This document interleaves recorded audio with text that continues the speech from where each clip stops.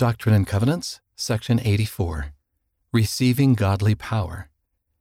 In the ordinances of the Melchizedek priesthood, the power of godliness is manifest. Activity. Materials needed: pencil, a piece of paper with 2 columns labeled Name and Plan for Next or Needful Ordinance. Instructions. List each family member and consider what will help them prepare for their next ordinance, including the sacrament. For example, parents might have a child approaching baptismal age, or teens might have an older sibling preparing to receive temple ordinances. You could complete this activity together for home evening and create specific plans to help each other move along the covenant path. How to progress on the covenant path. The priesthood ordinances we receive are more than a checklist.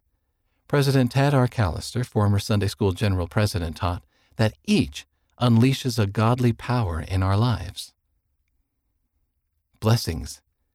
By receiving the power of priesthood ordinances, we can become more like Jesus Christ.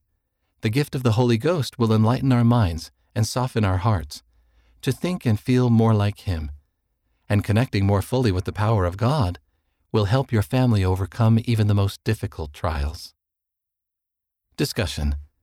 How has participating in ordinances brought power into your life? How can you help members of your family prepare to receive their next ordinance? Read by Wes Nelson.